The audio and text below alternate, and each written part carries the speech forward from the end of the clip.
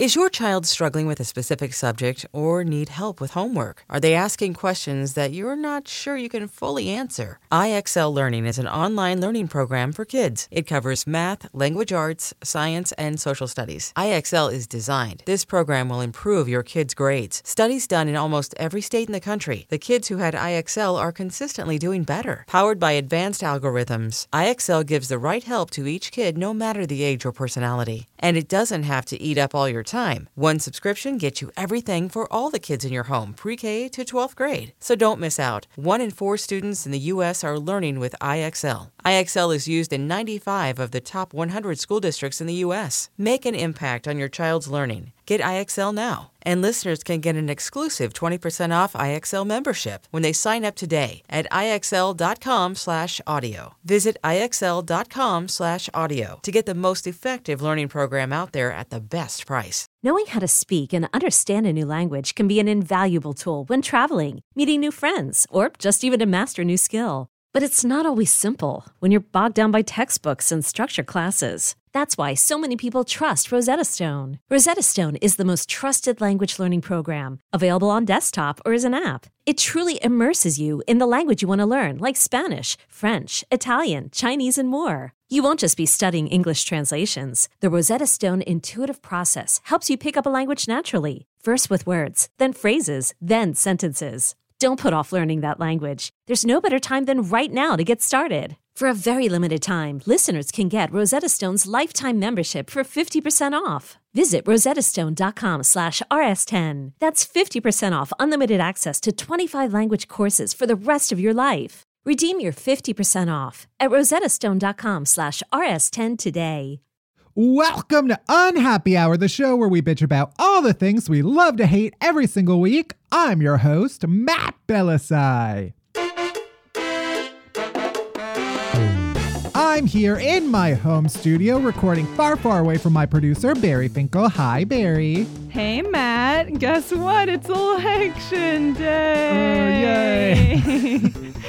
And, maybe you lovely listener are listening to this in line to vote, or maybe while you're anxiously awaiting the outcome. And so Matt and I have devised, I like to think, an FDA-approved helpful tip for remaining calm. It's definitely not FDA-approved, but, it works. It makes you feel better, and that's the important part. Yeah.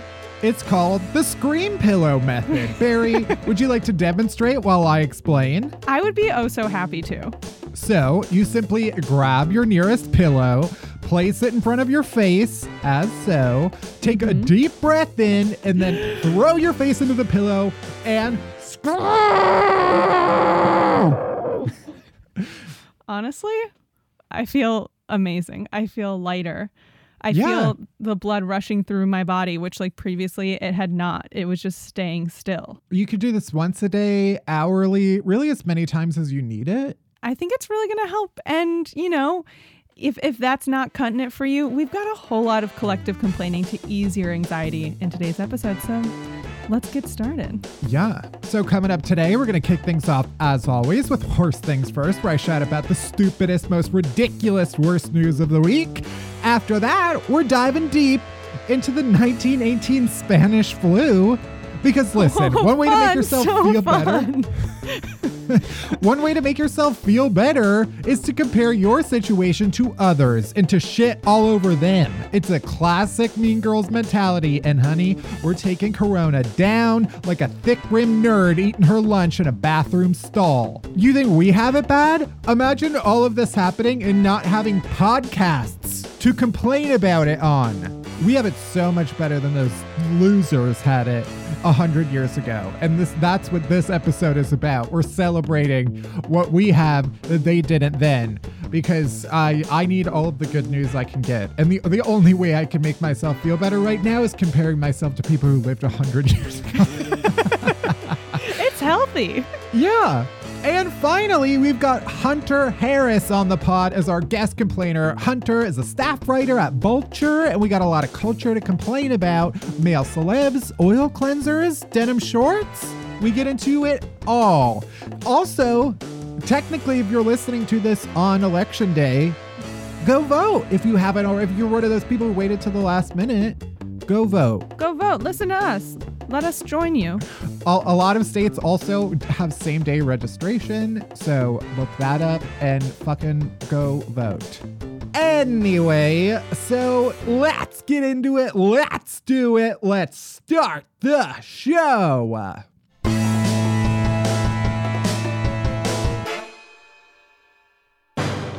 All right, worst things first. Let's talk about the horse news of the week.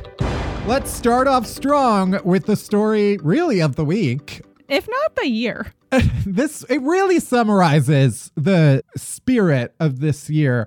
A man in the Bronx here in New York was waiting for the bus when the ground opened up underneath him. He fell 15 feet into a sinkhole and was left covered in a swarm of rats for about a half hour until help arrived. I think another moment for the scream pillow. Nightmare. Oh my God. Sadly, you, Barry, were dethroned by this as the rat queen of New York. I know, which honestly, this man deserves the crown. Take it away. It's okay. Yeah, it was a title previously held by you after that rat crawled out of your sink and you made the local news. But this has really been everywhere. I cannot, like, every detail in that sentence was horrifying. Waiting Absolutely. for a bus? Can you imagine? In 2020, waiting for a bus. A sinkhole opened on the street, not to victim blame, but... How could you victim blame about a sinkhole? There was a picture in this article that I had of the sidewalk. I would not have stood on that square sidewalk myself. I just like anybody who lives in New York or has been to New York, you walk down the street. Sure, there's a lot to distract you. Like probably someone is like jerking off like 5 feet from you on the sidewalk. A homeless man is taking a fat shit into a sewer grate. There's a lot happening. But like sometimes you just know, okay, I probably shouldn't stand on that like grate because it doesn't look very stable. Oh, I never walk on a grate. Mostly because when I was little, my cousin told me that someone fell through and got trapped. And like, that'll never leave me. The only person who should walk on them is Rihanna. Because for some reason, she like defies gravity. Absolutely. She can walk on a sewer grate with stiletto heels and somehow not break her neck. God lifts her up. Exactly. So anyway, this man, his brother told the New York Daily News that he fell, scraped his face, broke his arm and his leg. The reason that he had to just lay there and wait for help is that he couldn't move or scream because he didn't want the rats to go into his mouth. Oh my God. This is why I'm sorry. I know that the whole point of Ratatouille was like, don't judge others, but I'm sorry. Rats? No, not near my mouth, not near my food. It's not cute. I was like, my stomach churned in the last scene where you see all the rats in the kitchen cooking. Like, it's a nightmare. Yeah, that's why if I were this man, I'd be more worried about one of those rats crawling into my hair and then animating my body and using it to cook a restaurant quality meal. That's what you should be worried about, not it getting in your mouth. Yeah, I mean, he basically fell into the Teenage Ninja Turtles layer. Oh my God, yeah. Just a wise elder rat, just training a bunch of turtles in the arts of Taekwondo, all of it. Personally, would much rather a bunch of turtles crawl all over me than a bunch of rats, but we can't pick our personal hell, you know? Yeah, I'm just like, how did they soar? Aren't rats supposed to be afraid? They have no fear anymore. This is where we're at. Are you kidding me? They're like, that's basically Thanksgiving turkey roast dinner just coming through from the sky. That was a heavenly gift to them. Ugh, if I were a rat, I would love that. Mm-hmm. Anyway, actual nightmare, you just never know. Every time there's a story about a sinkhole, I'm just like, how... Like, there was that whole John Mulaney joke about how we always, like, you're raised assuming that quicksand is going to be, like, a much bigger issue than it actually is when you're an adult. And yet, here people are just falling into the earth. I can't add that to my list of daily anxieties as I walk out the door. And yet, this happened not far from where we live. This entire city is cursed. I mean, we absolutely. literally built it above a Native American burial ground, and B, we just dug a whole bunch of tunnels underneath it. Of course, we're like 1 second from just falling into the ocean. Anyway, next, a new study published in the science journal Nature. Great name for a journal. I actually had to look it up because I was like, that doesn't sound like it's the full name. There's got to be more to it. Nope, just Nature. A new study published describes a beetle. I don't know if this was like a newly discovered beetle or if they just decided to do all this wacky shit on this one beetle. But it's a beetle that can withstand bird pecks. Pecks like with the beak, not bird dicks. Or like pectorals. Birds very much known for pectoral muscles. I see. Yeah, you see some chickens, probably because they're stuffed with steroids, but literally. That's why sometimes I go to the store and buy chicken and I'm like, why is this chicken breast bigger than mine? That shouldn't be allowed. So this beetle can withstand bird pecks, animal stomps, and even being rolled over by a Toyota Camry. That's right. Wow. A bunch of nerds decided to run over this beetle with a car and nothing happened to it. Well, as an award-winning insect identifier, I feel like you'd be really excited to try something like that. Yeah, I didn't even write this down or have to look this up. The order name of beetles, Coleoptera. I just have that in my brain. Don't you wish you could just like replace that with some other piece of information? Yeah. If I'm ever in an emergency, do you think I'm going to know what to do? No, but I know the group name of beetles. Useful. You give me money, I'll run over any bug you want with the car and tell you if it's smashed or not. How about that? That's literally what this study was. They found this beetle and they were like, I wonder how much weight it could take. And then they hit it with the car. They sound like they were high. I can't get past this. They just ran over a bug with the car. Anyway, a Purdue University civil engineer. That's why they're civil engineers. They're not biologists. Fuck engineers. My friends were engineers in college and they were losers. This beetle is super tough, said Purdue University civil engineer Pablo, who is among a group of researchers that ran over the insect with a car as part of a new study. Also, the most fucked up thing is that I guess this study was sponsored by the U.S. Air Force. I was actually going to ask, like, wait, engineers are in this? That probably means they're trying to, like, build some crazy human shield. Right. And it sounds like that is probably, if it's the Air Force, you know. Yeah. The beetle study is part of an $8 million project funded by the U.S. Air Force to explore how the biology of creatures such as mantis shrimp and bighorn sheep could help develop impact-resistant materials. How many animals are they just hitting with cars? This is just what they're telling us about. That's where our tax dollars are going. Because they found the first one that they could hit with a car that didn't just explode. So now they tell us about it. But secretly, they've been running over shrimps, sheep. We're gonna get sued by the Air Force. Yeah, probably. And finally, a 200-pound tortoise named Sparkplug that escaped from a pen in Alabama is back home after traveling across 2 counties and at least 1 soybean field. Sparkplug. You know what? Apt name. Going out, seeing the world, getting some soybeans. What else are you going to do with your free time? You escape from a pen in Alabama? You do the most fun thing you can find, a soybean field. Also, he is a 60-year-old African spurred tortoise. Damn, so that is an old ass tortoise. He's an elderly man. He's approaching retirement age, I would say.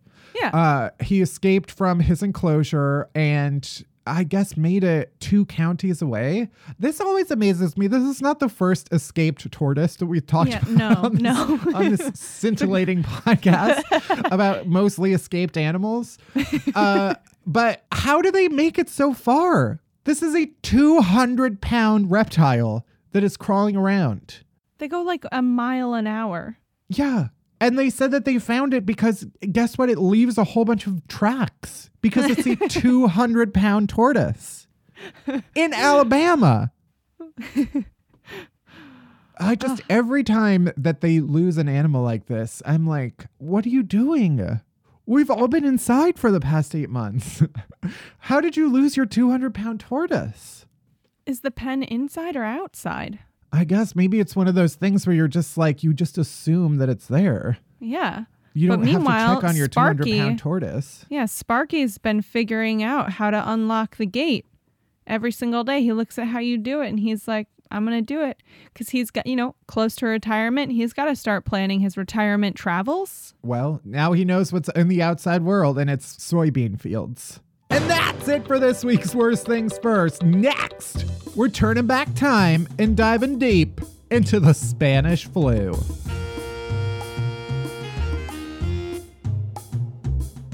Deep dive, deep dive, deep dive, deep dive, deep dive.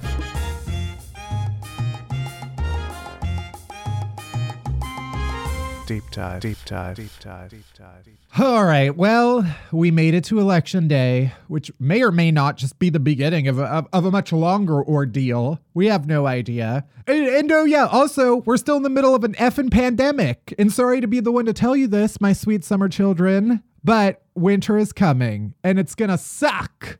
this winter especially. I don't know if we're ready, but I want everybody to start mentally preparing yourself for how terrible winter is going to be.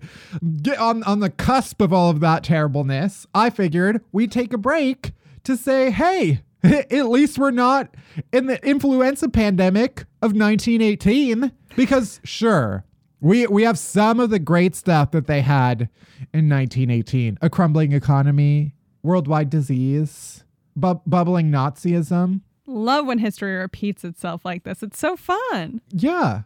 So we have all of that, but also we have so much more than they did then. Like, can you imagine being in the middle of a pandemic 100 years ago with absolutely nothing to do? You know how many Great British Bake Offs they had back then? 0. That means 0 Paul Hollywood handshakes.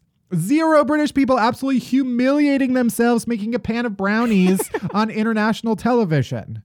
Everybody in 1918 just had to go about their lives without knowing about that one twink who looks like Ellen DeGeneres on the Great British Bake Off and has a shockingly thick bubble butt. It must have been awful for them. I don't know how they got through it, truly. So that got me thinking about all of the stuff that we have today that the losers in 1918 just didn't have. And in the words of Oprah Winfrey, hey, let's celebrate that. So in an effort to make us all feel better and get us through the rest of this shit, here are the things that we have that they didn't. First, they didn't have sweatpants. Could you imagine having to be home all the time without not being able to wear sweatpants? Sweatpants were invented in the 1920s, probably because everybody was so disgusted by what they had to sit around in 1918 and 1919. But just imagine, they had to sit around their log cabins or whatever they lived in 100 years ago. I don't even know when houses were invented. I mean, they had to sit around in wool, in felt, and potato sacks. Are you listening to this? Spending your entire day just languishing in a pile of your own filth? I mean, I'm recording it doing that, yeah. Exactly. But at least your pants feel like the inside of a Teletubby. Mine absolutely do. I am currently wearing sweatpants, and I will be shouting out the company in my chasers. I'm just saying, I feel like we need to kill the Teletubbies for their fur. We've let them live long enough. It's time we start farming them. I think you can shear off probably 90% of the Teletubbies' coat without killing it. Only one way to find out. Get the scissors and sharpen them. Those big scissors that they use. To like open up like big opening ceremonies? I meant to like shave sheep, but we can use a ribbon cutting scissors. Let's see. Next, cinnamon toast crunch. I realized my mother asked me if I know how to pronounce the word cinnamon because I intentionally mispronounce it so often that she was legitimately worried about me. The point is, every day, people in 1918, how did they get their dose of sugar and cinnamon? We could get it in one single square of delicious breakfast cereal. They had to scour acres for a stick of cinnamon and a satchel of sugar. I am willing to admit that the technology in which we contain sugar and flour probably has not come very far in the past 100 years, considering that we have chosen to wrap it up like a fucking 8-year-old wrapping up a Christmas present. I would also like to point out that shredded wheat was invented in the 1800s, so that cereal was around. But shredded wheat without all of the sugar and delicious shit on it is just gross. Yeah, have fun bleeding out of your gums for the entirety of breakfast. That's where you got the flavor back then. Just the bloody mess of your mouth hole opening up. That's why they call it shredded wheats. It's because it shreds your mouth. But truly, I can't, breakfast cereal, sugary breakfast cereal has been my absolute salve for the past 7 months. Regular old Seinfeld over here. I don't know. I'm sure it was like product placement in the 90s on Seinfeld, but he's constantly eating Waffle Crisp on Seinfeld, and it's making me so nostalgic for Waffle Crisp. They don't make Waffle Crisp anymore. I don't remember that at all. I don't think I've ever had What? Waffle Crisp. Oh my God. You never had Waffle Crisp? I don't think so. Waffle Crisp was, I think, one of the best cereals of the 90s. It tasted like someone chopped open a Canadian tree and poured it onto a tiny little piece of cardboard. It wasn't good, but also it was amazing. Next, a moisture wicking technology. Oh my God. Still baffles me. This is the technology. I still don't truly understand it. It's still here is a piece of fabric that will draw all of the sweat and moisture from your skin and absorb it into the cloth. What I don't understand is that I'm still in it. Okay, you took all of the wetness out, but now I'm just surrounded by it because it's still on my body. I need you to get rid of the moisture entirely. Yeah. Or is the idea that it evaporates from the clothes? Oh, I don't know. I need it to be like a Camelback, but instead of me drinking the water from the Camelback, it's sucking the water from me into the bag. Yeah. Mm-hmm. And then, like an actual camel, you should be able to drink from it. You're getting real into Dune territory because that's... No. Nope, we don't want to go there? Okay. Yeah, I'm just saying, I feel like people in 1918, you just sweat all over your clothes and then you just have to sit like that. But guess what? And then you have to freaking wash all of those clothes by hand. Yeah, you didn't have a washing machine. You had to take your clothes down to the river. I don't actually know. When was washing machines invented? I don't know, but I can't imagine that they had them in their homes. I don't even have one in my home. Oh, well. Sorry you can't be me. Even though I'm pretty sure I need to time out my washing machine because now I have one that I'm like, I feel like it goes way too fast and they can't possibly be clean. The point is, this morning I worked out. I did a couple push-ups. I went to vote in the rain, and I still haven't showered. I'm sitting in the filth that I've been carrying with me this whole day. But you know what? It's not on my skin. It's whicked away by the advanced technology of my fashion. Even though that's not true because I'm in an H&M shirt that absolutely has no advanced technology. But you know what else they didn't have in 1918? H&M. Okay. Next. Boy bands. What music were they even listening to? I mean, I feel barbershop quartets were not a thing then. Never mind. Yeah, but even so, you'd have to go to your barbershop to listen. I could get whatever music I want right now. Well, 1918, we're getting into like flappers. We're getting into like ragtime, right? Everything that they had on Downton Abbey basically is what. Yeah. Why didn't they talk about that at all? Wasn't that like... Well, it was pretty American.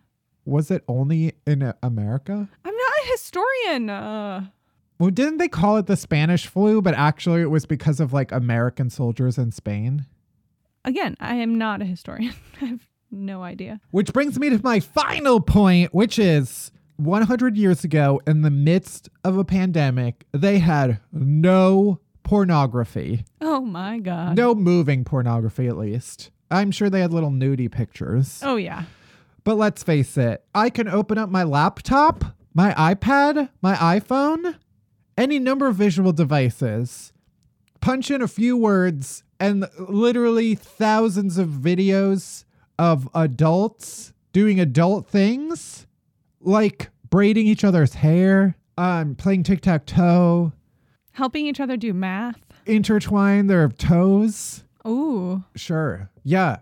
Preparing for the SATs, all of these adult things. I truly cannot imagine living through a pandemic without access to that kind of material. Imagine you're a young 30-year-old bachelor in 1918. You would have been sacrificed. That's true. If I was a bachelor at 30 in 1918, they would have burned me at the stake. I would have been referred to as a special boy. I mean, I still am, but for different reasons. The point is, I've access to whatever filmography that my heart desires. I have access to the finest lubricants. I don't have to use pig suet or whatever they probably used back then. Vibrators? They probably didn't even have those back then. Or if they did, it was something that you had to like crank with your hand, like an egg beater. I actually looked it up.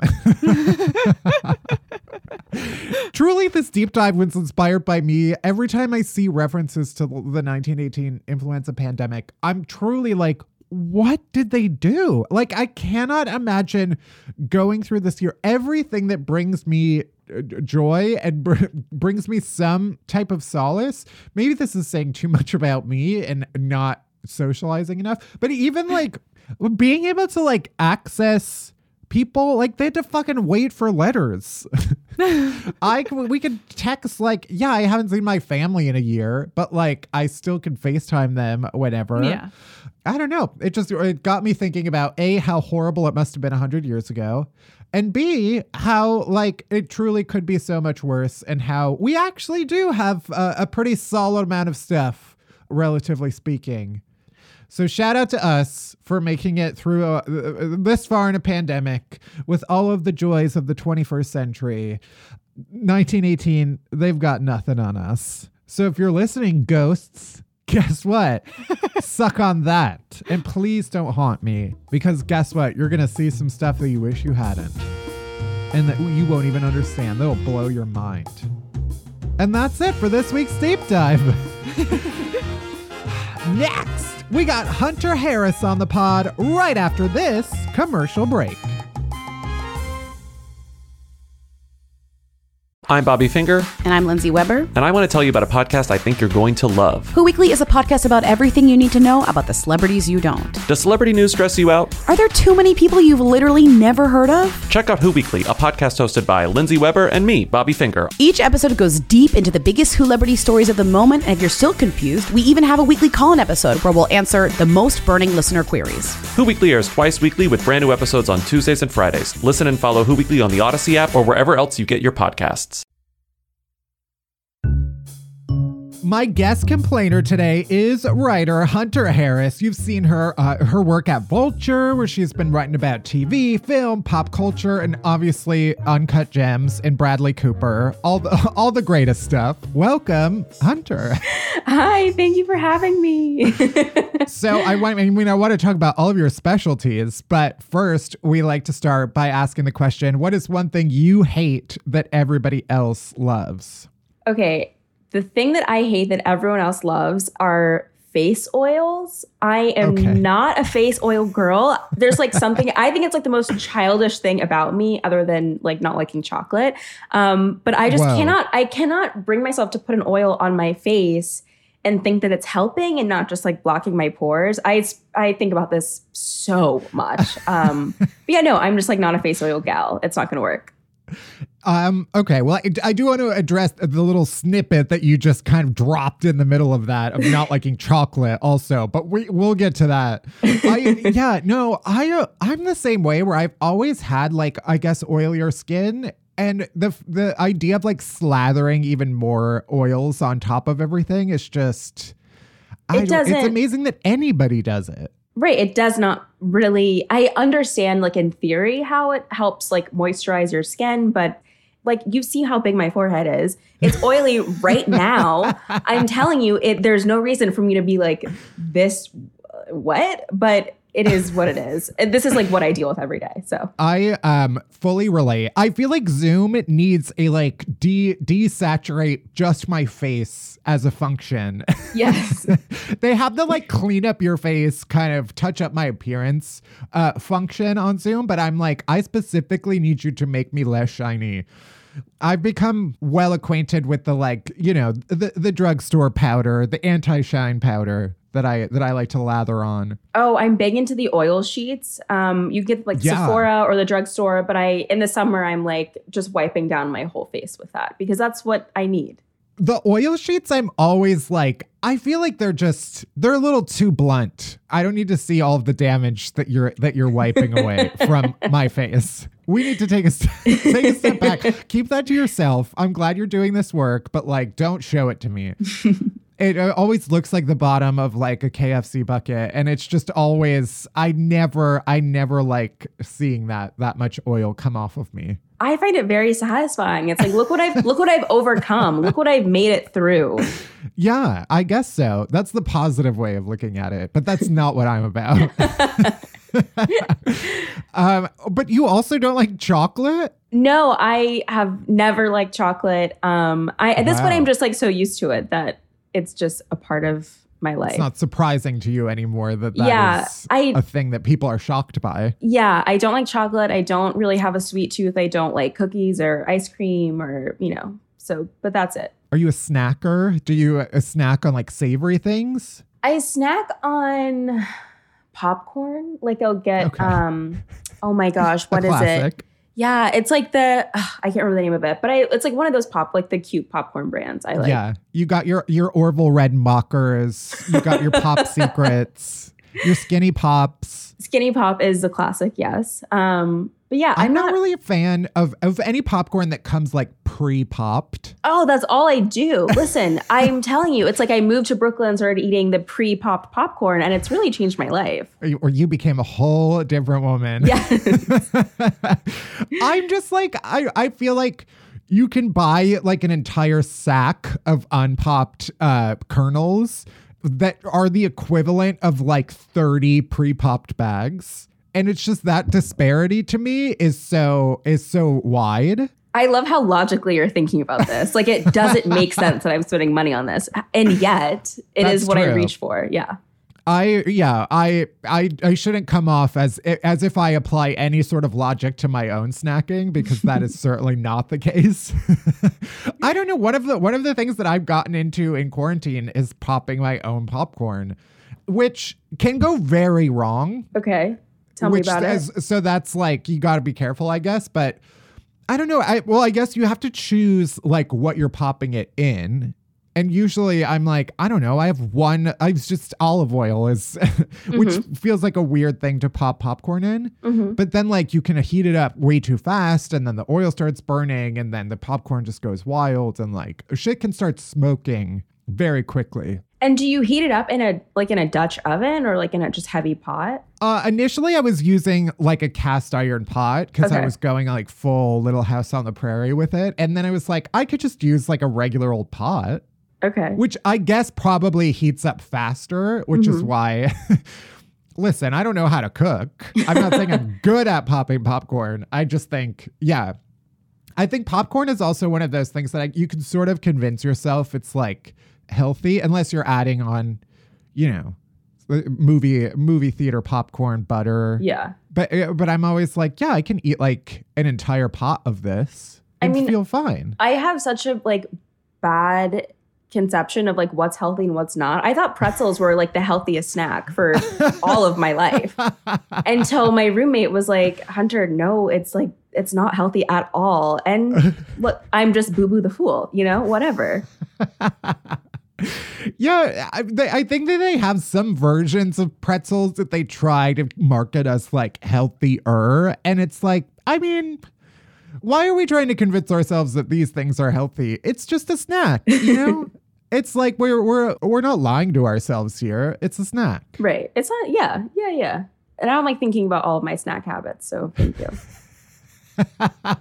I'm glad I could just force you to confront your worst habits. I mean, that's how I feel. I think that's like the stage we're in. Like, I feel like this is just how we're like living now. There are no movies coming out. I'm snacking whatever I want. Like, it's just life now. Yeah. So you are a movie gal. You're like movies are your thing. How are you coping? Not well. I'll be honest. It is a hard time for me. No, I feel like now I'm in this rhythm where like I just rewatch like a lot of my favorite movies, and then I'll like make time for like whatever new Netflix movies are coming out. Mm-hmm. I also started watching for the first time Girls, which has really been a revelation for me personally. Let's talk about it. I feel like so lame being like this person who's watching this thing like 6 years late, but it is such a like good show. Even for all of like the very like cringy parts. Like overall, I'm like really enjoying watching a show about like all of my biggest anxieties and insecurities. What better time? Yeah, no, exactly. There's like nothing better to do. But I think I've like gotten into a groove of like rewatching Real Housewives of Atlanta like at night, watching like a like movie for like work or just for pleasure like during like the late afternoon. But yeah, it's like such a weird time. I know. I guess like Netflix has done a pretty good job of like releasing a lot of new stuff over the past few months. So there's still some new movies. Yeah. And I'm like loving HBO Max right now. They have so many like erotic thrillers that like every Michael Douglas movie does not make sense. And yet I will watch it happily. So that's like my sweet spot right now. Just girls and erotic thrillers. Great categories. I was just our other producer, Barry, is also like getting very into erotic thrillers right now. And it's sort of a genre that I like don't think about erotic thrillers all that much, but like, maybe now is the time to really explore. I think I watch them like this, like some people watch Law and Order or like a cop show, because there is this sense that it will be resolved very neatly. It's just going to be like batshit crazy on the way there. But yeah, I don't know. It's like I'm drawn to things that are like naturally pretty heightened and dramatic. So right, it's camp, Yeah. I'm a little afraid of watching anything that it's going to give me any ideas right now. I don't need to watch anything that's like, okay, maybe I'll go out and like murder a man, because we're like seconds away from me snapping in that way. But I'll keep it together. Talk to me about Bradley Cooper and what the relationship is here. For the listener, we just got a zipped lips lip. are sealed. Yeah. This is the thing. I've never been so vexed by someone who I think is brilliant, but also so annoying. Like, and that's kind of my sweet spot, I think. I like things that are like very upsetting, but also extremely interesting. And it's just like Bradley Cooper makes this perfect movie, A Star is Born, that definitely falls off after like the first hour, but still remains like a pretty good movie. And I love the movie so much. And then he like refuses to engage with any conversation about it, doesn't really give interviews about it, gives that crazy New York Times interview where he's like, I'm not going to submit to being profiled because it's like not a true collaboration. It's like all of those things. I mean, the fact that he like shaves his beard, loses his tan, it's like, you can so clearly be an attractive man, and yet you choose to like, I think in a Vulture story I said he could be like a tan bearded 10, but instead he lives life as a no-lipped 7. And that is just like sort of how I feel. I sound crazy. No, I mean you've put in the work. You've put in the thinking to dominate this discourse. You've earned it. I love it. I love A Star Is Born still. It's such a good movie. The music is so good. Yeah. I haven't really rewatched it. I don't know. It feels like it only came out like last year, right? It feels like 2 years ago. Yeah. 2 years? Okay. It feels longer. It feels like that movie has been with us. That kind of Gaga Cooper, showmance has been, it's just been in my brain for longer than 2 years. Right. Yes. I think it was like implanted at birth, and then it just kind of was conjured when the movie came out. Right. I also can't get Bradley Cooper saying paging Dr. Faggot out of my head. That was also that from The Hangover. Yes. That is like, yeah, he really committed to that line. And they put that in like every trailer and commercial for that. I remember movie. that. And see, that's also what is kind of like what fuels this fascination, I guess, is that he was like not an actor I ever thought twice about before A Star Is Born. I guess I saw some of his movies, but I never found him like especially compelling. So then you make a really good movie, but refuse to like even, I don't know, like be like play the cutesy press tour, like have like a redemption narrative. It's like, give me a break. I want a stunt queen. Like, my God. Yeah, commit to the starness of this. Yes. And what about Uncut Gems? Or where do you fall? Okay, see, I have to actually dial back the Uncut Gems-ness of it all because, and I'm being so serious. I was like walking in my neighborhood in Brooklyn. This was like last week, and I ran into this girl that I like did an event with one time, and this girl was like, "Hey, oh my God, like so good running into you, blah blah blah." And I was like we chatted for a second, and then I was like, "Okay, I gotta go." And she was like, "Okay, oh my God, I saw Uncut Gems. You were so right. It was so good." And I'm like, wait, this is not my thing. I did not make this movie. I just watched it 4 times. Like, I don't know how it is like the thing that people associate with me the most at this point, and which is like flattering, but also like I had nothing to do with it. Just to be clear. Right. Yeah, I identify with that kind of struggle of, you can dig yourself a hole a little bit. Yeah, it is sort of like such a weird thing that happens on the internet. But again, I mean, it still is like a good movie. And I think the last time I saw it was, I guess, right before quarantine started. But yeah. I'm going to be honest, I have not seen Uncut Gems. Well, you are in for a stressful delight. That's why I'm like, especially right now, I'm not eager to have a stressful movie experience. So I've been avoiding it. But it's on one of the platforms, I think. Now. Yes, I think it's on Netflix. I watched the Safdie brothers' previous movie, Good Time, the Robert Pattinson one. And it is just like that same sort of like tension and just cacophony that I really like, but also it is like incredibly anxiety inducing. Just that nothing is going to go right. I just like, I don't know, maybe I need to stock up on some Xanax and head into it kind of prepared in that way chemically. Yeah. And then I'll give it a shot. But I'm just, but every conversation I've heard about it is just like, your heart will be racing the entire time.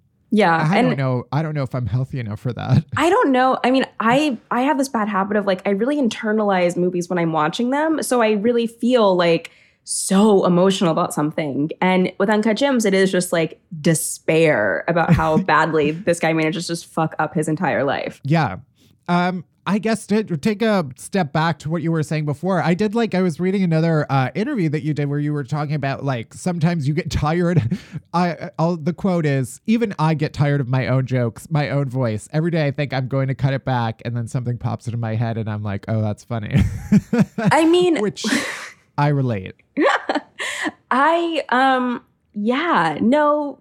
that's all true. Sometimes I'm like really just sitting at my computer, sitting at my phone, and I'm like, can this girl shut the fuck up? Like enough is enough.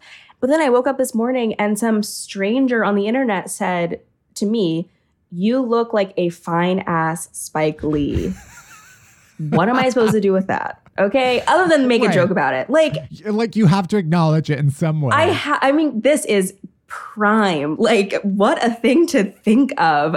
But no, sometimes I am like, okay, enough is enough. And then I just like tweet 30 more things about, you know, whatever. Girls, I guess, is like the topic du jour. And then I just like take a break and come back. And it is just like a weird, I guess, I think we all have this like weird warped relationship to attention on the internet. So. Oh, yeah, absolutely. Yeah. I mean, I think no one is like actively asking for me to tweet more about Adam Driver, and yet somehow I'll just find a way. But I can appreciate that there is an economy that keeps us using these sites.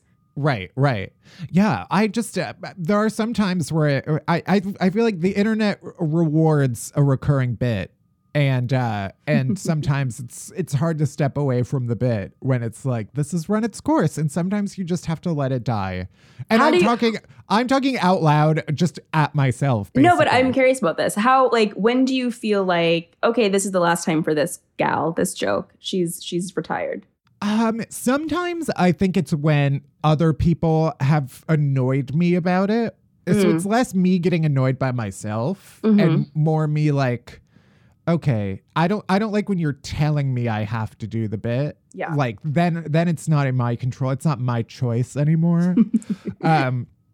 Yeah. One thing that I'm sure I will continue to do is where I wish Harry Styles like a happy whatever holiday it is, every single holiday. And yeah, if I ever forget, people are like, how dare you? How fucking dare you? You forgot to wish a happy Labor Day to Harry Styles. And it's true. I dug myself that hole. And now I have to, until one of us dies, I have to continue wishing him every holiday. That is miraculous. I wish you the best in that endeavor. I mean, it's also one of those things where it's like, it is just the internet. Right. Also, nobody cares. But it is one of those things where, yeah, if you're on the internet enough and you get used to, oh, if I do this thing, I get that payoff, then it's like, it's hard to stop. Yeah, it is. I'm trying to think of the last time something like that happened to me. And I feel like, I don't know, some guy was like, I wish you would start tweeting about A Star Is Born more. And I was like, that movie is 2 years old. It's like Tuesday. I don't feel about it. I don't feel like doing it. And he was like, but you're funnier than me. Like, why can't you just tweet about it? And it's like, baby, I don't take requests. Like these things come off the dome. Like, I don't know what to tell you. I never promised you this. Like, I don't know where this expectation is being set, but I wish you the best. Right. I mean, he just has to get funny and do it himself. Like, that's the only solution. If you're not getting what you want in the world, be the change. Yeah, I don't even know where to go from there. So this is the segment we call Elaborate, where we have tweets of yours where you express your hatred of something, and I'll just have you elaborate on them. Okay. Some of these are stuff that you've said also in an interview, one of which was that I really dislike denim shorts. So clearly the Adidas track pants is the fashion item of choice, but you specifically were like, fuck denim shorts. Yes, that is true. Okay, the thing about denim is that I did not wear jeans for like 4 or 5 years of my life because I just really feel like good denim is so hard to perfect. And also, like, I mean, talking about pop culture, I grew up on the Sister of the Traveling Pants. And so I feel like a good pair of jeans can actually like dramatically change your life. Right. So yeah, I don't really denim shorts because I think that they're like generally pretty tight and not like skin tight, but just tighter than I like my shorts to fit.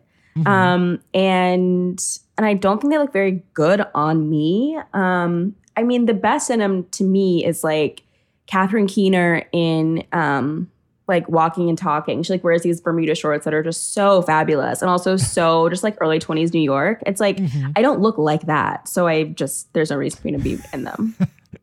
This is the destructive influence of pop culture, where we're only being fed the idealized image of someone in the perfect denim short. Exactly. It's ruining it for you otherwise. Exactly.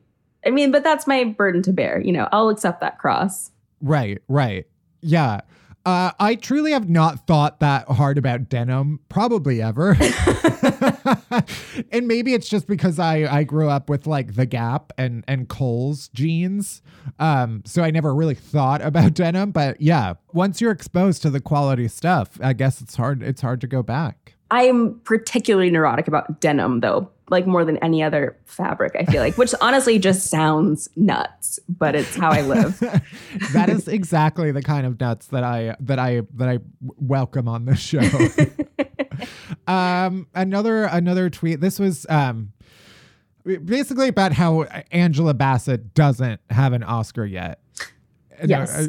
And you said that I hate all of you. It is collectively the world's fault that Angela Bassett does not have an Oscar. I feel so lame laughing at this stuff, but I am laughing because I still feel the exact same way. Like I wish I could be like, I'm not defined by my past, but I actually am defined by that past.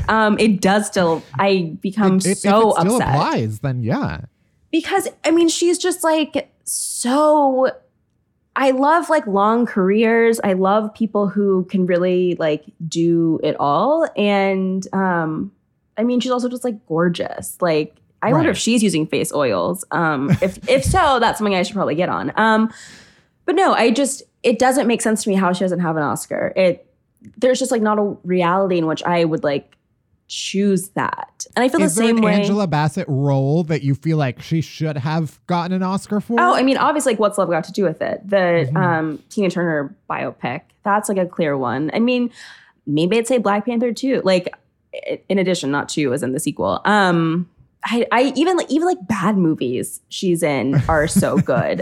There's this movie on Netflix called Otherhood, I think, and it was like mom over 40, like get back in the groove, and it was like her and 3 other moms in this movie, and it's like she was so good in that movie. Like I feel the same way about like Annette Bening. It's like these women who have been consistently giving in great performances and yet like never get recognized. Right. Yeah. Also, like Meryl Streep will get nominated for literally anything. Like she got a Golden Globe nomination for Mamma Mia. Okay, I will stand in defense of Mamma Mia because that is Chinima. But no, it is like kind of upsetting. Like an Oscar for The Iron Lady? Give me a break. Okay. The Iron Lady? No. Mamma Mia? Yes. Mamma Mia, I will allow. Yes. I'm going to disagree, but that is fine. That is fine. She's just, I sometimes the movie itself is horrible. Mm-hmm. But you gotta honor the person putting in the work. And that is, if Meryl Streep is getting that with Mamma Mia, she will put in the work. Deserves. Yeah. She does. She'll commit. Yeah. One of my favorite tweets of all time, Blake Shelton being named sexiest man alive was the beginning of the end.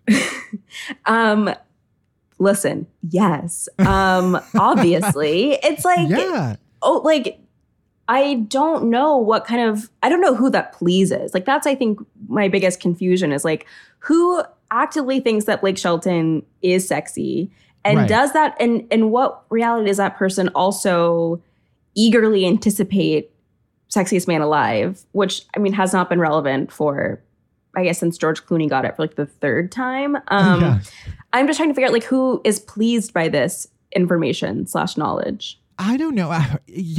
Like who is it? I'm just in that headspace of like being in line at the grocery store, looking up at the People magazine on the magazine rack, and like it's for that person. Yeah, but I think kind of like horny at the grocery store person. I would think so, but then I also doubt that a like red state mom like is gonna like buy a People magazine because she wants to know something about Blake Shelton that she can't find out any other way. Like, I don't know. Right. I would love a situation where the kind of Blake Shelton Sexiest Man Alive is the kind of like Trojan horse to the Red State woman. She's like that like she like begins to see the cracks. She's like, I don't think I'm getting the true information here. Something is not adding up. Yeah, I am amazed by that decision, really. But yeah, well, maybe the other thing, you do have a lot of tweets that you end with hate to see it. So you do have a lot of that is kind of your MO. I mean, yeah, there are a lot of things that, I find generally upsetting. Right. One of which was People Magazine turning on Bradley Cooper. And I don't really remember what the instance was, but I'm trying to think back. I'm sure it was over his like divorce, because that was like an iconic moment in American history, but also in my history. Right. Irina Shayk, like, I feel like in that instance, it must have been something that like People was taking quotes from her team and not his team. And I do find it pretty fascinating when like a tabloid or like a gossip site clearly chooses a side. Like that kind of stuff just is like catnip. Yeah, that it was. The exact headline was Bradley Cooper has a huge and overwhelming connection to Lady Gaga. You really do hate to see it. I mean, they were really like stoking that flame. And I think the awareness that like there are so many mechanisms at play here, that's not just like what the person in line at Target thinks is like happening at People, or like what this headline is. Yeah. It's like pulling back the curtain a little bit and having fun with the show of it all. Yeah, because it is all a performance. Right. Well, on that note, where can people find you and your work? I'm on Twitter as @HunterYHarris, and I'm on Instagram as @HunterH, or you can find me like every day, too many days, on vulture.com. Right. And people can find you and tell you that you're not tweeting enough about Uncut Gems and right. No, my favorite genre of tweet is do more of that thing. Well, thank you so much. And I hope everybody goes and reads all of your stuff. Thank you so much for having me. All right, we're almost there. We're almost at the end of the show. But first, our chasers. Chasers are the good stuff that help all the bad shit go down easier, starting with Do Better White People, where we highlight some anti-racism resources and other actions we could take to make our world a little bit better. Barry, what are we highlighting this week? You know, in the spirit of election anxiety and just in general how much anxiety there is in the world right now, I wanted to shout out an amazing foundation. It's called the Loveland Foundation. It's a nonprofit that was founded by the writer Rachel Cargle. So they have this amazing therapy fund for Black women and girls. So you can find out how to donate and help Black women and girls get access to therapy on their website, which is in our show notes. And also, if you or someone you know wants to apply to be a Loveland Fund recipient, there's info on their website about that too. So that's what we're highlighting this week. Amazing. And then let's get into the TV we've been watching this week. Barry, what you been watching? Well, one, I finished BoJack. I watched the finale. I loved it. I'm probably going to start that over again, like I said last week. And then I'm very excited because it's been 4 years since the last season, but the Eric Andre show is back. and they came out with 2 episodes to start. And I think it's 2 episodes again, and then it'll be weekly. And the first episode guests were Judy Greer and Adam Rippon. And Adam, you've been on the show. I highly doubt you listen to this podcast though, but if you do happen to be listening, I'm so proud of you. You took it like a champ. You looked like you were having fun. You have not posted at all about being on the Eric Andre show, which makes me feel like maybe it wasn't a great experience, but I don't know. But yeah, I just love Eric Andre. It just makes me scream with laughter, and it is a release that I don't really get from any other show. So I'm very glad that it's back.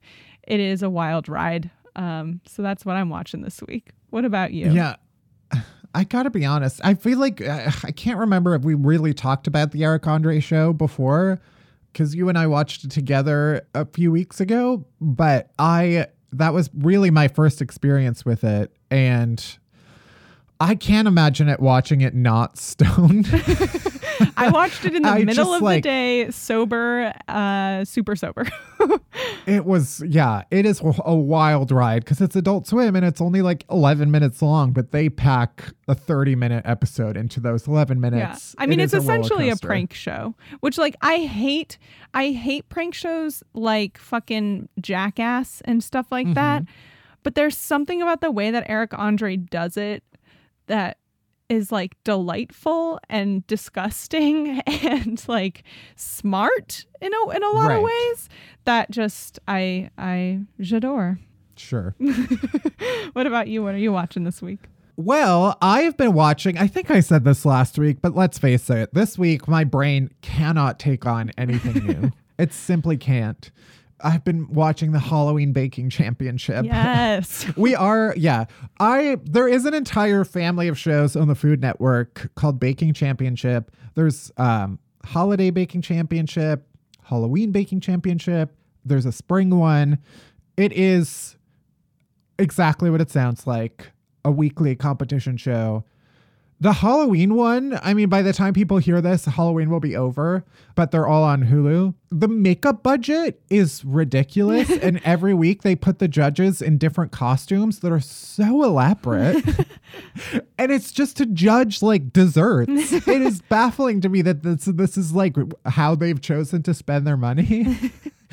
But it's amazing every single time. What is your non-TV chaser? I got two quick ones. One is a big thank you to Samantha Irby. I subscribed to her newsletter, and it's the only newsletter I actually read.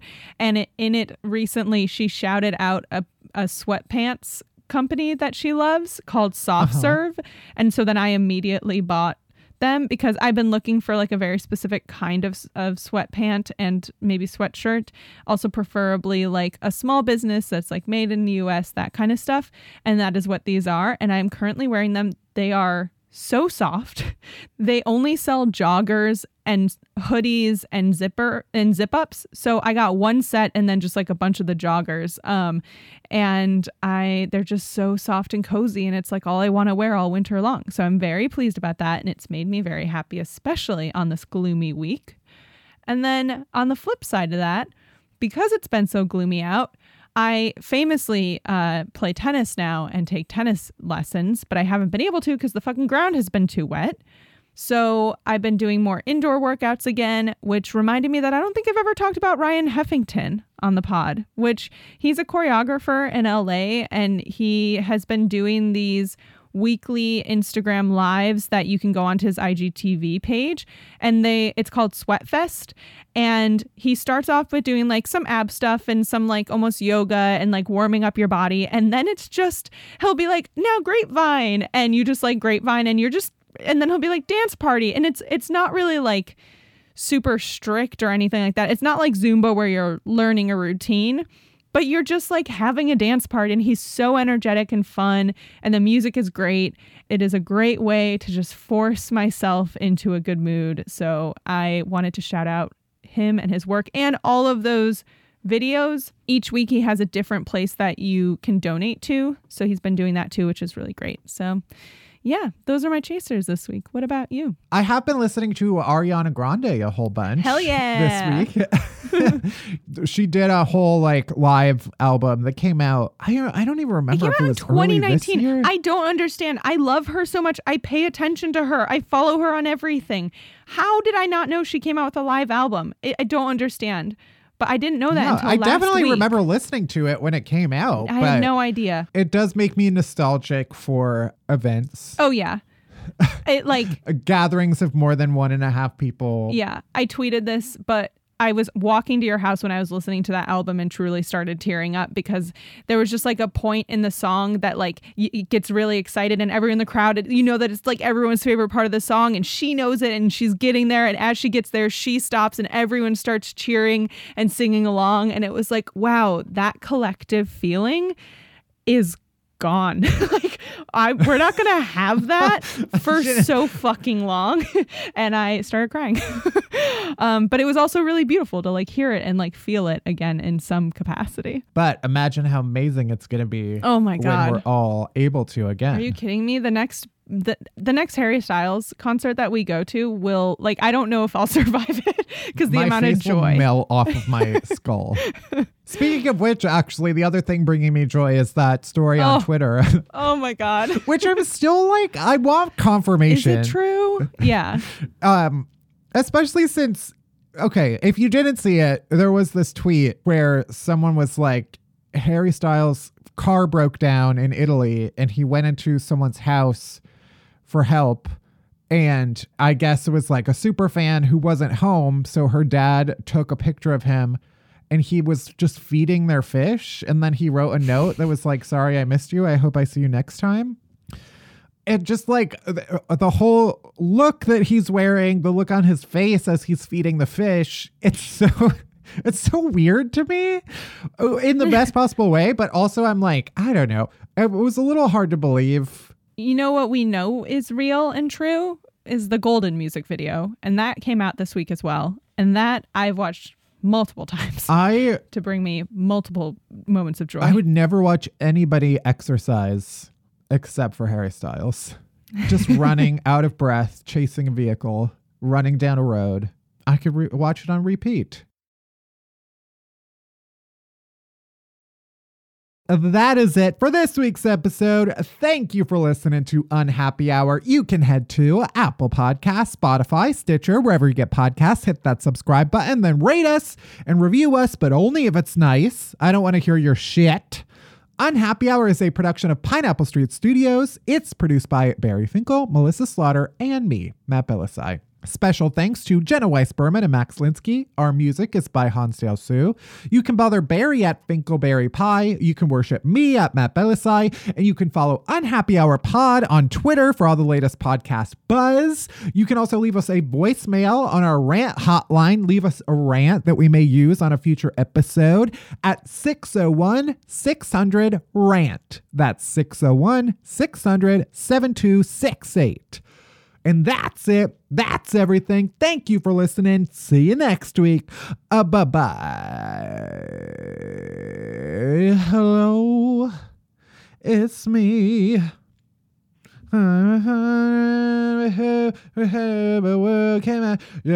There's such a difference between us and a million miles.